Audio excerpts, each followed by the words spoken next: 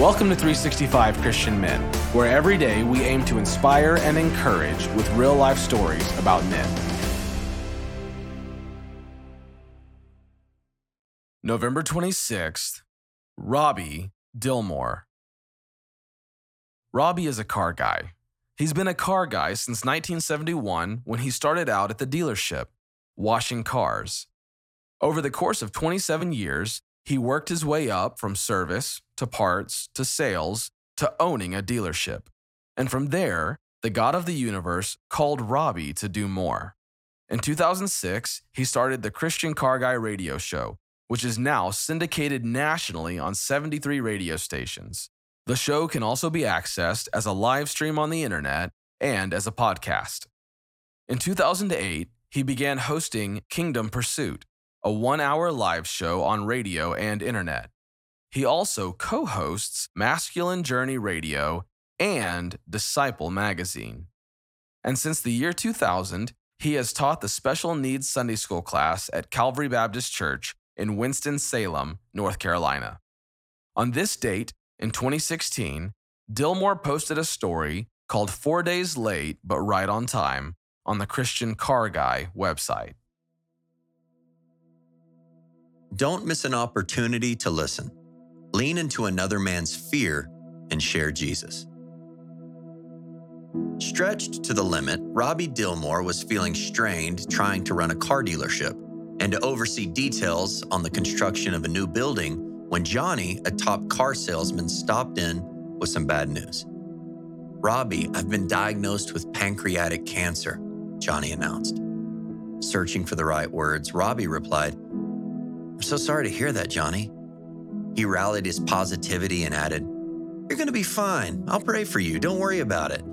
I had cancer almost 8 years ago, and I'm fine." The message seemed clear to Johnny. Don't worry, keep your chin up. Now get out there and do what you do best, sell cars. That wasn't the reply the salesman was looking for. Robby had a settled faith in God, but Johnny wasn't there yet. And he wasn't interested in being reminded that Robby had had cancer and was cured. He was concerned about his own life and looking for a listening ear, not a "don't be worried about your cancer" pitch. As Johnny turned away, Robby noticed the doomed look on Johnny's face. It was then he realized he had missed a valuable opportunity, an opportunity to listen and lean into another man's fear and share Jesus. Early that August, Robby got a call from Johnny's wife.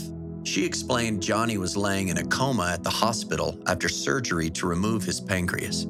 "Please come to the hospital," she pleaded. "They aren't sure he's going to make it." When Robby got to the hospital, the doctor informed the family he might not make it through the night. The next few hours were critical.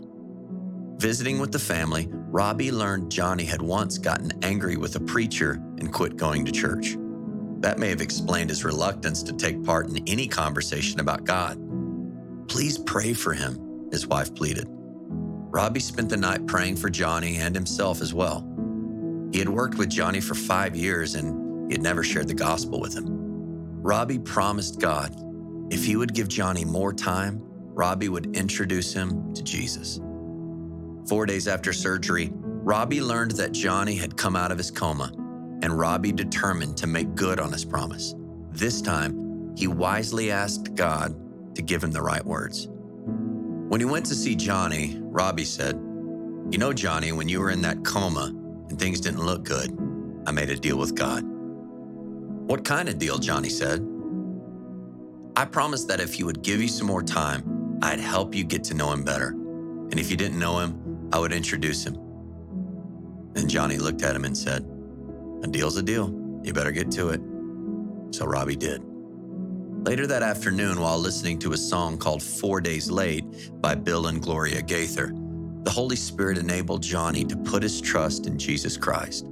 He placed his faith in the one who said, "I am the resurrection and the life. The one who believes in me, even if he dies, will live." That's John 11:25. Is there someone you're hesitant to share Jesus with?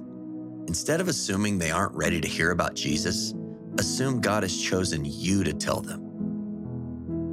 Don't miss an opportunity to listen. Lean into another man's fear and share Jesus.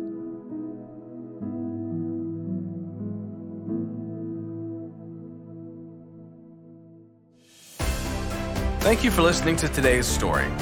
Every day of the year, our hope is to inspire you with real-life stories of faithful men who have gone before us. We are excited to announce that every 365 story is now available as an ebook and is available for purchase on our website at 365christianmen.com.